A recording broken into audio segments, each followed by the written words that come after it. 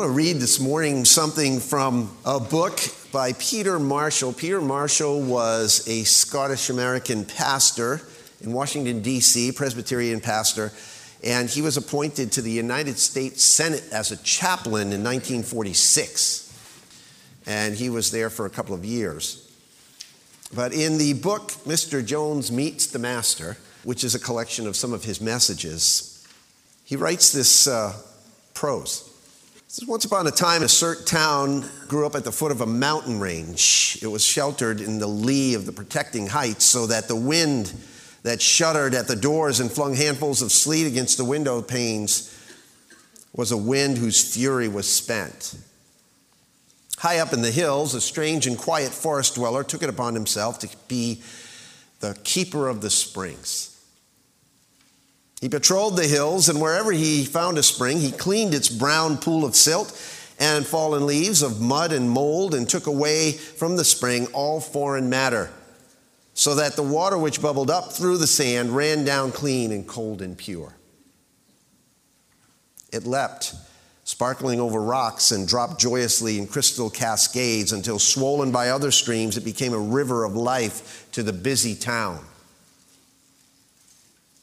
Mill wheels were whirled by its rush, gardens were refreshed by its waters, fountains threw it like diamonds into the air, swans sailed on its limpid surface, and children laughed as they played on its banks in the sunshine. But the city council was a group of hard-headed, hard-boiled businessmen. They scanned the civic budget and found in it the salary of the keeper of the springs. Said the keeper of the purse, "Why should we pay this romantic ranger? We never see him. He's not necessary to our town's work life. If we build a reservoir just above the town, we can dispense with his services and save his salary." So therefore, the city council voted to dispense with the unnecessary cost of a keeper of the springs and to build a cement reservoir. So the keeper of the springs no longer visited the brown pools, but watched from the heights while they built the reservoir. And when it was finished, it soon filled up with water, to be sure. But the water did not seem to be the same. It did not seem to be as clean. And a green scum soon befouled its stagnant surface. There were constant troubles with the delicate machinery of the mills, for it was often clogged with slime, and the swans found another home above the town. At last, an epidemic raged, and the clammy yellow fingers of sickness reached into every home, in every street, in every lane. Folks, our families, our schools, our communities, our nation, our world, and unfortunately the church itself, needs keepers of the springs. Spiritually disciplined men and women who are courageous enough to cleanse the fountains that have become so incredibly polluted. It will not be easy. It's going to take a kind of fortitude that I'm not sure any one of us in this room actually has, but one that I hope will be inspired through God's compelling truth as we look at it. Where do we begin? Well, by taking the bull by the horns, and I think we need to target the spring which has taken the most abuse, the one which is the most polluted, the one which is in most need of purification, and begin there to restore its beauty. All you need to do to find this polluted spring is to turn on your smartphone. Peruse magazine counter as you check out at the grocery store. Concentrate on the lyrics to the latest song. Walk into the average high school or office. Tune your ears into the latest topic of conversation, and you can't help but to uncover this spring. Unchecked sensuality, specifically as it relates to sexual purity. It has become a raging, polluted river out of control, causing physical, emotional, and spiritual wreckage to everything in its path. And sadly, the church has gotten into its path. Now you're like, uh-oh, this topic. Because this issue of sexual purity has become the elephant in the room, so to speak. Or maybe not, maybe the opposite. Maybe the elephant, we've grown so accustomed to the elephant that we don't even care to talk about it anymore. We just blurt it all out, but we still ignore the problem. This elephant in the room, it's big, it's ugly, it's cumbersome, and it's always in the way. Always in the way. Can you go through a day in your life when you're not encountering this? Everyone feels its presence looming in our midst. Everyone sees it, but no one wants to talk about it again. But we must, and no matter how uncomfortable it may be, we need to. Why? Because God does. Sensuality is the biggest obstacle to godliness today, and it is wreaking havoc in the church, says Kent Hughes. If we are to discipline ourselves for the purpose of godliness, we must begin with this discipline of purity, because spiritual strength demands sexual purity. That truth applies to men and to women and to teens and to pastors and to leaders and to husbands and to wives. It applies to everyone. As David Seaman said, sexual temptation is no respecter of persons, no respecter of theological labels, no respecter of leadership positions, as we've seen. The importance of disciplining ourselves in this area cannot be emphatically stated enough. The Church of Jesus Christ will be spiritually impotent until it realizes it must become sexually pure. Now, the statistics speak for themselves. And quite frankly, no one wants to hear them anymore. I don't want to say them anymore. But the fallout among Christians from the pew to the pulpit continues to speak loudly and clearly. The undeniable conclusion is that the Church of Jesus Christ has lost its grip on what it means to be different in the world. We are so well adjusted to the culture that we fit right into it without even thinking about it, but we need to be changed from the inside out, according to Romans chapter 12. Friends, we need to clean up the spring, and it's going to take some serious attention. As Vance Havner once said, it takes time to be holy. And it takes work, and it takes tears, and it takes sweat. And it takes travail and study and self-denial and diligent application. And all these things are now out of date. But are they really out of date? God's word is always relevant, isn't it? Never goes out of date. And in this area of purity, it is more relevant than ever. In the first century, followers of Christ faced the same exact kind of pressure that we face today in this area of maintaining purity. As Paul wrote to the believers in Thessalonica, he didn't tiptoe around the elephant. He dealt with it head on. So turn in your Bibles to 1 Thessalonians chapter 4, if you're not already there. I want to read the first 8 verses of this chapter. 1 Thessalonians 4, 1-8. Finally then, brethren, we request and exhort you in the Lord Jesus that as you receive from us instruction as to how you ought to walk and please God, just as you actually do walk, that you excel still more. For you know what commandments we gave you by the authority of the Lord Jesus. For this is the will of God, your sanctification. That is, that you abstain from sexual immorality, that each of you know how to possess his own vessel in sanctification and honor, not in lustful passion like the Gentiles who do not know God, and that no man transgress and defraud his brother in the matter, because the Lord is the avenger in all these things, just as we also told you before and solemnly warned you. For God has not called us for the purpose of impurity, but in sanctification. So, he who rejects this is not rejecting man, but the God who gives his Holy Spirit to you. Now, this actually may be the most clearly articulated call to sexual purity in the Bible. As we survey our laid-back view of this topic, these words should hit us like a wave of cold water, jolting us out of our complacency. These words of Paul's are serious words. Ignoring them are not going to make them disappear. They're not going to go away. They are God's words to us. To reject them is to reject Him. My advice to you today and to myself is that we be extremely careful what we do with what we hear. Extremely careful.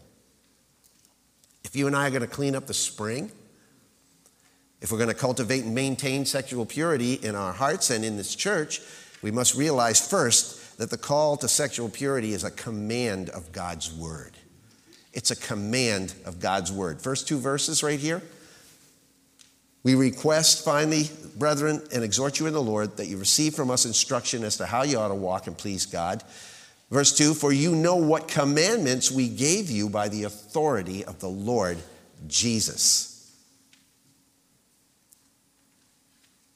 If you want a little bit of perspective, just think back over the last 3 weeks to what I preached on and what we saw happen to Saul when he failed to listen seriously enough to God's command to him. Remember all that we unpacked and all that transpired in Saul's life and where he ended up? Same deal. We have commands here by the authority, Paul says, of the Lord Jesus. So it rests on divine authority, these words that we're looking at. We are in a constant battle with what society says and society feels is right and what God said is right. That contrast goes on. The gap between those two voices, I got to say, used to be a lot smaller. However, in a society that no longer accepts the notion that truth exists in an absolute form and spurns any effort to limit the free expression of sensual desires, that gap has now become a Grand Canyon. Amen? And Christians have begun to slip slowly into that canyon. Listen, friends, our capacity for rationalization is off the map when it comes to this kind of stuff. Just look what happened to Saul. How often have you heard or bought into lies like this? Oh, the Bible standards are outdated. Well, everyone's doing it. Why should I stifle something that's natural? It's who I am. God made me this way. It's my body. My marriage was never really God's will in the first place. Look, I'm not hurting anybody else, but you are. I can handle it. It's not going to get too far. This isn't lust, by the way. I'm just admiring God's beautiful creation. Now, you're laughing, and I know why you're laughing, because you've heard that said before. Maybe you said it or tried to convince yourself of it. These movies don't affect my relationship with my wife. In fact, they even enhance it. Statistics prove otherwise. But we're in love, and we're going to get married in a month anyway. I can't tell you how many times I've heard that as a pastor. Paul didn't give us his opinion on the subject here. Not opinion. He gave us God-breathed words. He said, these are commandments of the Lord by the authority of the Lord Jesus Christ in verse 2. The commands for sexual purity in this text cannot be looked at as outdated, cultural commands, but must be viewed as timeless, relevant truth straight from the mouth of God. Even the Thessalonians knew that. Turn back to chapter 2 and look at verse 13. Paul says to them, for this reason we also constantly thank God that when you received the word of God, which you heard from us, you accepted it not as the words of men, but for what it really is, the word of God, which also performs its work in you who believe. If it's truly the word of God, if you accept it as the word of God, if you believe it as the word of God, it's going to do some work in you. That's what Paul says. But when it comes to sensuality, we want to forget that God even addresses this topic. Dietrich Bonhoeffer observed that when we are controlled by lust, you know what happens? We forget all about God. At this moment, he says, God loses all reality. Satan does not fill us with hatred of God, but with forgetfulness of God. Don't you think that's what our enemy wants? Men, where does God fit in when you're looking at Sports Illustrated edition, swimsuit edition? Ladies, where in your thought life is God when you're watching The Bachelor? Paul says that the command for sexual purity not only rests on divine authority, but also it requires consistent attention. It says here in verse 2 that he asks them to excel still more. Go over the top with it, Paul says. Don't be fooled. This sin requires more and more of our disciplined attention, especially in this country. No one can ever say, mind you, oh, I've already dealt with that one. I don't have to worry about it anymore. I've dealt with that one. I remember years ago, one of our deacons who was in his 70s at the time said to me, Russ, you know, I may be old, but I'm still a man and I'm not dead yet. See, keeping God and his truth right in front of us is the only way to begin to deal with this discipline of purity. The first step is realizing that sexual purity is a command of God's word. Secondly, sexual purity is a condition of God's will. It's a command of God's word, and it's a condition of God's will. Look at verse 3. For this is the will of God, your sanctification. You can't get much more clearer than that, can you? I hear people all the time ask, how can I know God's will? What kind of process do I need to follow in order to know God's will for my life? Well, in some cases, it's like open your stinking eyes. Read the black and white. For this is the will of God. What part of that don't you understand? We need to stop ignoring this verse, especially when it's spelled out for us like this.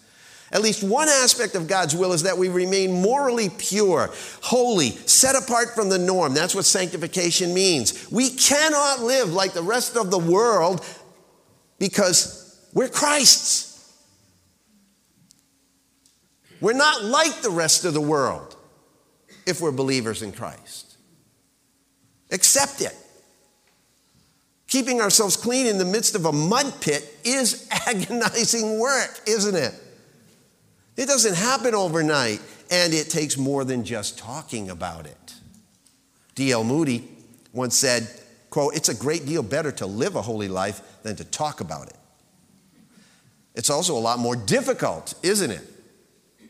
Paul elaborates in detail just what he means by sanctification in this context of sexual purity. He outlines three major areas that we must be concerned with: that we abstain from sexual immorality, that we know how to control our bodies, and that we realize that overstepping God's given limits on sensuality affects everyone around us. That's all spelled out right here in this text. That's what the sanctification he's referring to means. So in other words, it means that as Christians, maintaining sexual purity requires personal abstinence. Verse 3, for this is the will of God, your sanctification, that you abstain from sexual immorality. It's not an option. It's not just the topic of the latest Christian book. The word abstain literally means to hold away from. God's plan is to make you holy, and that means making a clean cut with sexual immorality. Abstinence from anything that gratifies us is not the normal practice of our world, is it? It's not the normal practice of the church. For that matter, listen to this quote from a book on this topic. In so many areas, we're often sitting together on the middle ground of excellence, a good distance from God. When challenged by his higher standards, we're comforted that we don't look too different from those around us. Trouble is, we don't look much different from non-Christians either.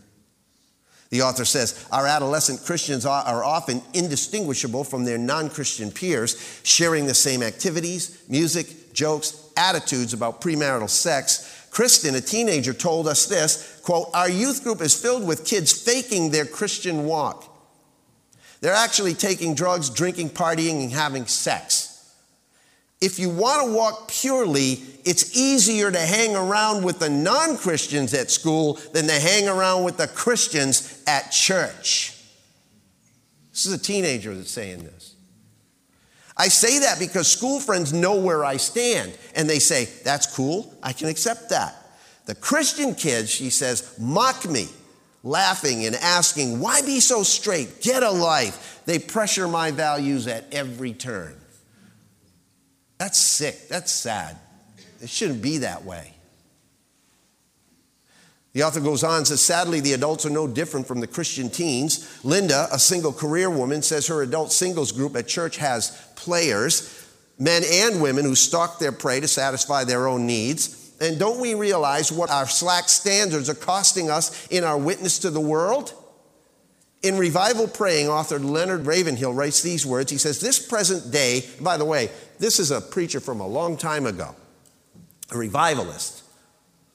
He says, this present day is like an arena whose terraces are filled with militant, godless, and brilliant and belligerent skeptics, plus the blank-faced heathen millions, all looking into the empty ring to see what the church of the living God can do. They're watching us, in other words. How I burn at this point, he says, what are we Christians doing? To use a very tattered phrase, are we just playing church? Listen, friends, if you are single, there is no way to biblically justify a sexual relationship with your boyfriend or girlfriend. It's sin. It's sin. There's no way to rationalize an extramarital affair. It's adultery. That's what the Bible says. And by the way, when Paul used the phrase sexual immorality here, when he said, the will of God is that you abstain from sexual immorality, he used a very specific Greek word. The word is porneia. Sound like anything you know? It's where we get the word porn from.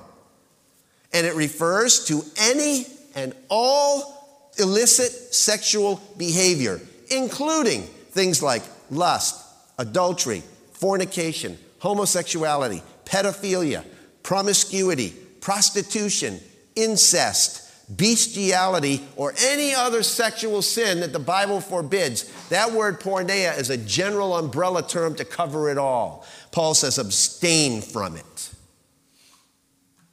And we also need to remember that these sins are not necessarily limited to actions. Jesus said they can be affairs of the heart. In Matthew chapter 5 and verse 28, he says, everyone who looks on a woman to lust for her has committed adultery with her already in his heart. So if you think that indulging in videos and computer images is a harmless activity, well, you're dead wrong. Paul said we need to make a clean cut. Abstain from it. He wasn't the only one that said it. 1 Peter chapter 2, verse 11, Peter writes, beloved, I urge you as aliens and strangers. Now, what does he mean by that? He means you're not part of this world. You're walking in this world as foreigners, spiritually speaking. So, as a foreigner to this world system, abstain from fleshly lusts which wage war against the soul. 1 Corinthians chapter 6, verse 18 in the ESV says, flee from sexual immorality. Every other sin a person commits is outside the body, but the sexually immoral person sins against his own body. And then 2 Timothy chapter 2 and verse 22, Paul says, now flee from youthful lusts, Timothy, and pursue righteousness, faith, love, and peace with those who call upon the Lord from a pure heart. What's he saying? He's saying temptation is avoided when we choose to flee what hinders us, follow what helps us, and fellowship with the people who will hold us to the truth. That's the threefold way that we avoid temptation in this area. Genesis chapter 39 is a great little example of that. I'm not going to unpack it in detail, but just want to refer to it. It's the way Joseph handled it, right? In Genesis 39. Verse 7, it came about after these events that his master's wife, Potiphar's wife, looked with desire at Joseph, and she said, "Come to bed with me, lie with me." But he refused and said to his master's wife, "Behold, with me here my master does not concern himself with anything in the house, and he has put all that he owns in my charge. There's no greater in the house than I, and he has withheld nothing from me except you, because you're his wife." Now here's Joseph. Picture it now. He's a young man. He's all alone in the house with this woman who wants him. If you read the context, she was after him daily. Nobody there to spy on him. Nobody there to give him up. Nobody there to see what he's doing. He could have gotten away with it with the influence that he had. But what does he say? How then could I do this great evil and sin against God? As she spoke to Joseph day after day, he did not listen to her to lie beside her or be with her. Now it happened one day that he went into the house to do his work, and none of the men of the household was there inside. And she caught him by his garment, saying, "Lie with me." And he left his garment in her hand and fled and went outside. Then she called to the men of her household and said, "See, he has brought this Hebrew to us to make sport of us. He came in to me to lie with me, and I screamed." What did Joseph do? He fled immorality. The rest of the world has other ideas. To the unbelieving world, sexual awareness is the answer, not personal abstinence. We all know the stats on that. Teen pregnancy, STDs, increased abortions, ever-increasing multi-million-dollar porn industry, sex trafficking, you name it. It's all the result of it, people not fleeing it. The answer to the problem is not sexual awareness. The answer to the problem is personal abstinence. It's self-control, which is a fruit of the Spirit. I even talked about the fruit of the Spirit. He was talking about a move of God in the fruit of the Spirit. I'll tell you where we need a move of God in the fruit of the Spirit. It's in this area of self-control. Self-control. Sexual purity requires personal application, and it means this area of self-control. In one sense, the Bible does advocate awareness in order to stem the tide of sexual impurity. Verse 4 says that we need to know. It says, each of you know how to possess his own vessel in sanctification and honor. We need to know how to keep our bodies under control. Do you know how to do that? That's a very, very deep well and complicated issue and beyond the scope of this message, but I'll tell you, we're compelled to learn. There are plenty of resources available that I can point you to. Some of the men in this church have been through a series called the Conquer series, also helpful for women to get an idea of what's going on in men's minds. Goes into the psychology and the neuroscience behind sexual addiction and how our brains actually respond to that, and they're literally altered. Our brains are literally altered as we indulge ourselves with more and more sexually explicit material. And all of this corroborates the exhortations given throughout the scriptures to distance ourselves from that which is harmful and sinful in the eyes of a God who loves us beyond all comprehension. But let me just give you two simple, practical, biblical ways to start. You got to develop the strategy of, number one, training your eyes, and number two, cultivating the offensive tactic of guarding your heart by taking up your sword and shield. Train your eyes, guard your heart. Proverbs chapter 4 deals with this quite clearly, actually. Proverbs chapter 4, verse 20. My son, give attention to my words, incline your ear to my sayings, do not let them depart from your sight, keep them in the midst of your heart, for they are life to those who find them and health to all their body. Well, there you go, right there. Benefits of paying attention to the word. Verse 23, watch over your heart with all diligence, for from it flow the springs of life. Guard your heart. Put away from you a deceitful mouth and put devious speech far from you. Let your eyes look directly ahead and let your gaze be fixed straight in front of you. Watch the path of your feet and all your ways will be established. Do not turn to the left nor to the right. Turn your foot from evil. There's train your eyes. Guard your heart. Train your eyes. Train your eyes to look away from the things that trip you up. Sexual scenes in movies, commercials, internet ads, attractive men and women, anything that stimulates a desire for sexual gratification from anyone or anything other than your spouse. You need to be ruthless with it. We all do. Because the tendency of our eyes is to be drawn toward the sexual. Part of our nature. God created us with that nature. It's also to be drawn toward the beautiful. But we confuse the beautiful with the sexual. And there's a very big difference between beauty and sexy. Huge difference. I go into this in a series that I preached on modesty, and it's a pretty clear distinction.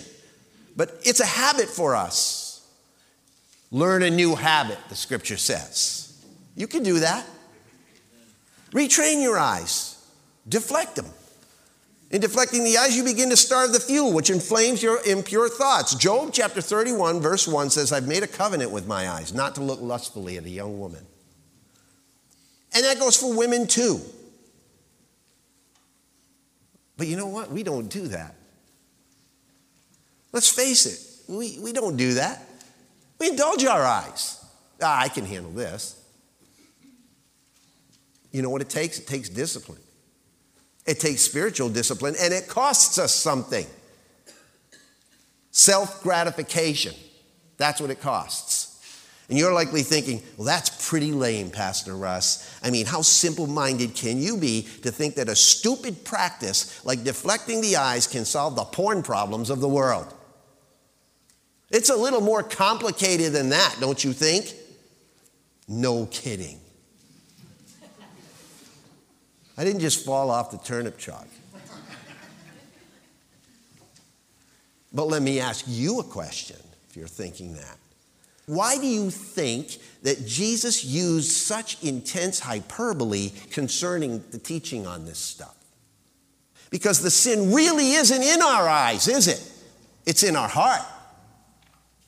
Matthew chapter 5 again. Matthew chapter 5, verse 27. You have heard that it was said, you shall not commit adultery, but I say to you that everyone who looks at a woman with lust for her has already committed adultery with her in his heart. Now listen to what he says. See if you will say that Jesus is simple-minded.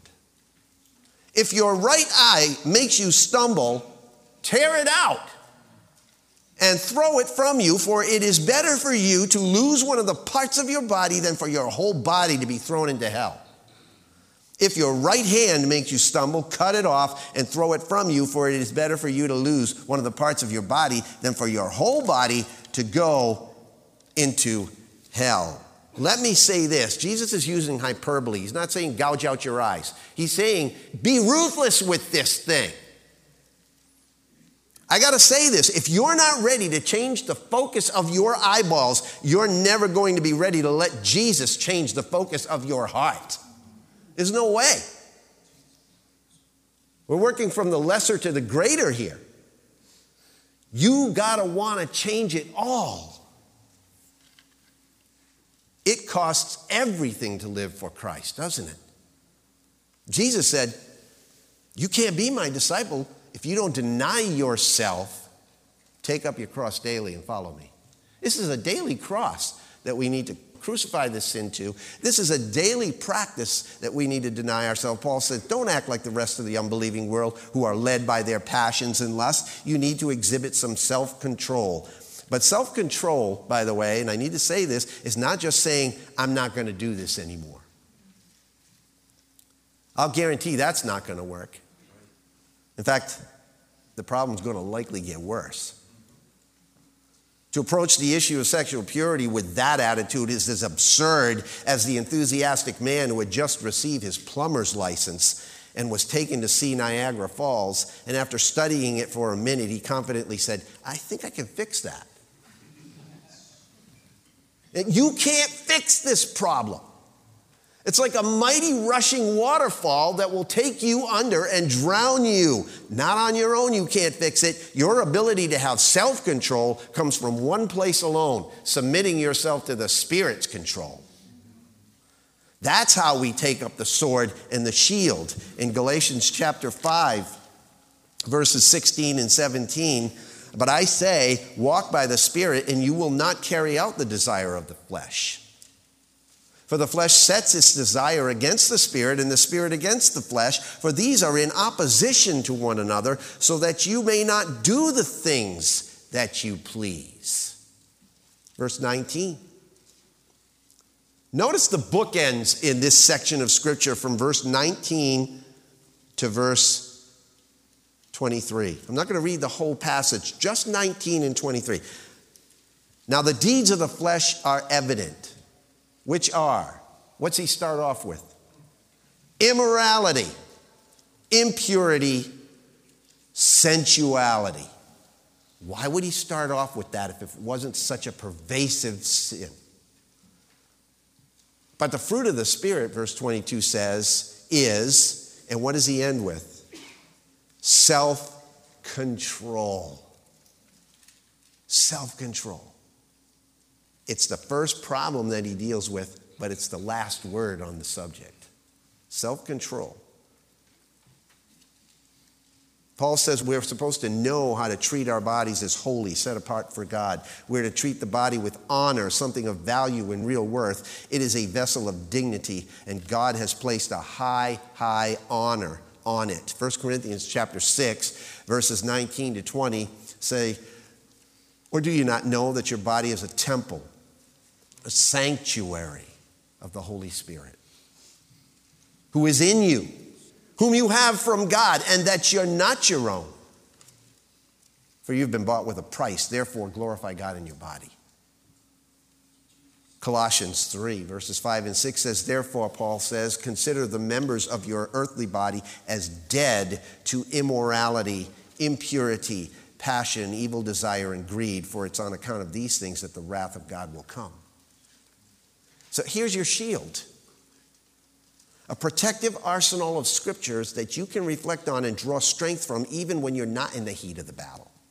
Keep your eyes fixed on Christ, and it's going to be very difficult. If you're doing that in the down times all the time, then it's going to be very difficult to get it deflected off onto something else.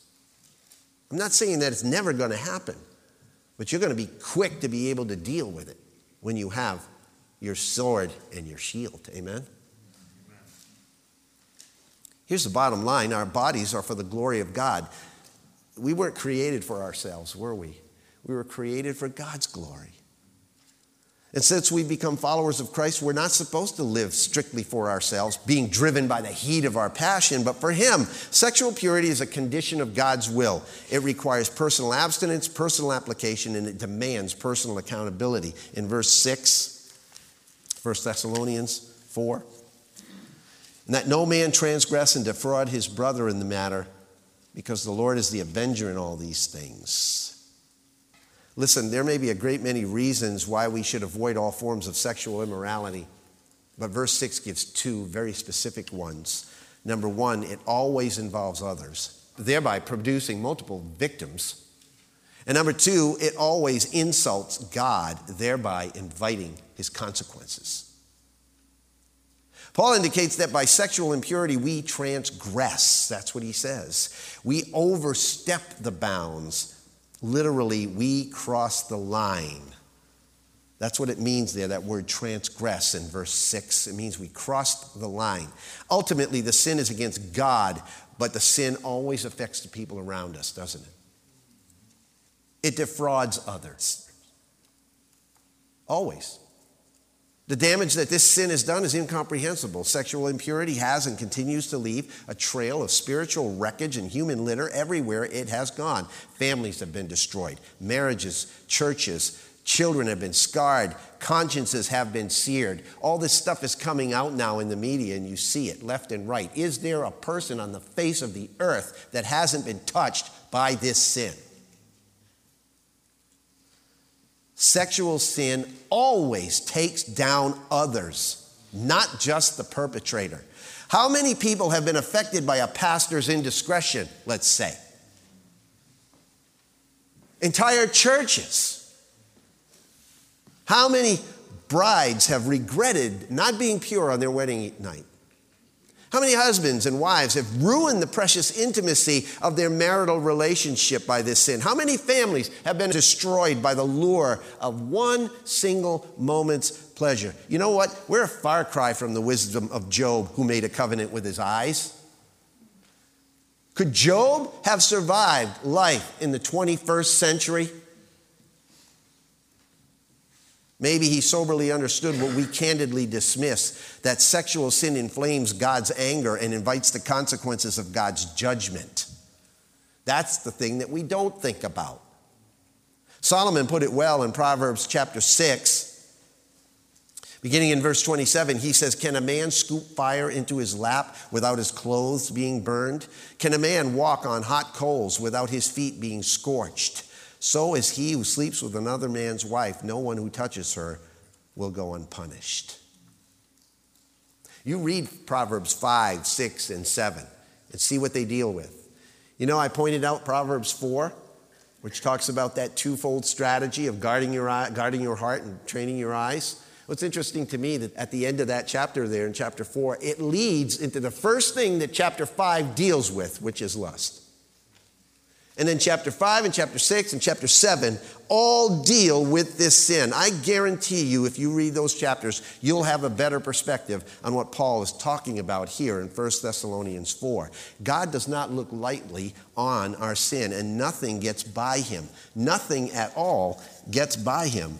In Proverbs chapter 5 and verse 21, Solomon says, "For the ways of a man are before the eyes of the Lord, and he watches all his paths." Verse 22, "His own iniquities will capture the wicked, and he will be held with the cords of his sin. He will die for lack of instruction, and in the greatness of his folly, he will go astray." You see, Paul's trying to keep us from going astray. Why? Because he says the Lord is the avenger in all these things. Verse 6. That's a sobering thought, isn't it? There are always consequences to this sin. And when you take something that God considers sacred, considers as precious, and turn it into sport and entertainment, there are consequences. Hebrews 13:4 says, "Let marriage be held in honor among all, and let the marriage bed be undefiled, for God will judge the sexually immoral and adulterous." We must work at this discipline of purity. It's a must. The Church of Jesus Christ can have no power apart from purity. It's a command of God's word, it's a condition of God's will, and as such, it's a clarification of God's call. Look at verse 7. "For God has not called us for the purpose of impurity, but in sanctification." There's that word sanctification again. So remember first what your purpose is. "Therefore, if any man is in Christ, he is a new creature. Old things are passed away. Behold, new things have come." So how can we who have died to sin still live in it? Paul says, "But put on the Lord Jesus Christ, make no provision for the flesh in regards to its lusts." And in another place he says, "For you have been bought with a price, therefore glorify God in your body." Remember your purpose, to glorify God in your body. Secondly, remember where your power is. Galatians 5:16, we just talked about it. "Walk by the Spirit, and you will not carry out the desires of the flesh." This struggle with purity begins in the mind. Satan will do everything in his power to gain control of your thoughts by inflaming your passions through your mind. But we don't have to aid him in this. We've got to start resisting him. Draw near to God, submit yourself to God, resist the devil, and guess what? He'll flee from you. And you won't have to flee from immorality because the devil will be fleeing from you. We got to start resisting him. So how do we do that? Practically speaking, don't be ignorant. Resist the temptation. Don't walk down the street of temptation if you know what it is. We're all going to be tempted, but temptation is not the sin. Yeah, it's impossible to maintain a pure mind if you're addicted to your screen. It ain't going to happen. Even if you're not on those sites are going to be finding you. Ads or whatever. In a week's time, you will witness more sexual perversions on your smartphone than your grandparents could read about in their entire lives. 1 week. So pray and memorize Scripture and fill your mind with what God says will transform your soul. Spend time with people you love. Be selective about what you read and watch. Don't take second looks. Don't be ignorant. So don't be blind is the next thing. Rehearse the consequences. When one Christian leader who had fallen into immorality was asked what could have been done to prevent it, he said, you know what? If I really had known what the outcome of all of this would have been, I seriously, honestly believe I never would have done it. But we have all these warnings in Scripture. Thirdly, don't be independent. Remain accountable. Find a couple of solid Christian friends you can trust and check in on by asking pointed questions. Enlist their support. Fourth, don't be arrogant. Recognize your weakness because we all are prone to this sin. Don't ever say it can't happen to you. It can. You know why? Because Satan knows you better than you know you, and he knows your weak spots. He knows the warning signs. You need to know the warning signs. And if you mess up, fifthly, don't be despondent because Christ's forgiveness is available. Christ's forgiveness is available for any sin. Sexual sin is not the unpardonable sin, but you must admit that it is in fact sin. You can't just not admit that it's sin and wash it away. So admit that it's sin, decide to repent, ask for his cleansing. The only other alternative is to ignore what God says about it, and that's very dangerous. And you know why? Verse 8 says why, as we wrap it up. Because ignoring this idea of sexual purity is contempt for God's grace. So he who rejects this, Paul says, is not rejecting man, but the God who gives his Holy Spirit to you. See, to reject God's teaching on purity is to reject God himself, who gives us his Spirit in order to live godly lives. In the words of an insightful man, he said, we do not have a healthy hatred of sin today because we have no proper sense of the holiness of God. The love of God has been preached, but not his law. Men are not conscious of their need because they do not regard sin as the awful thing that cost God his Son and the Son his life. We don't think about that when we're indulging ourselves, do we? That this very thing cost Jesus his life. He said they do not desire the physician because they do not think they're sick. In the realm of sexual impurity, the epidemic rages. The clammy yellow fingers of sickness has reached into every home, every church, every heart, every soul. As Jeremiah said almost 2,600 years ago, he said, pollution has gone forth into all the land. Jeremiah 23:15. And it's true. These springs need to be cleaned. And it must start right here within the church, right here within our hearts. And it must begin with me and you. Peter Marshall finishes off his prose on keepers of the springs this way. He said, the city council met again. Sorrowfully, it faced the city's plight, and frankly, it acknowledged the mistake of the dismissal of the keeper of the springs. And they sought him out in his hermit hut high in the hills and begged him to return to his former joyous labor. Gladly he agreed and began once more to make his rounds. And it was not long until the pure water came lilting down under the tunnels of ferns and mosses and to sparkle in the cleansed reservoir. Mill wheels turned again as of old. Stenches disappeared. Sickness waned, and convalescent children playing in the sun laughed again because the swans had all come back. Folks, there has never been a time when there was a greater need for keepers of the springs. But you know what? To be a keeper of the spring, we must be a keeper of the faith. There's no time like the present to ask Jesus to come into your life and be the power that fuels your commitment to purity right now. Let your heart be washed clean and refreshed anew by the power of the Holy Spirit through faith in Jesus Christ. Let's pray.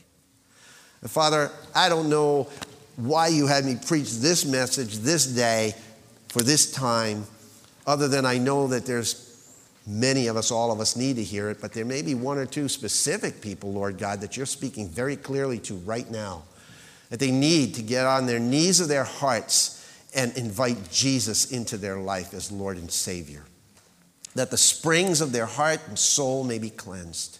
Father, I pray if those people are here right now, that they would take the time to bow their heads, bow their hearts in humble sincerity and say, Jesus, Lord Jesus, I've really been a mess with this.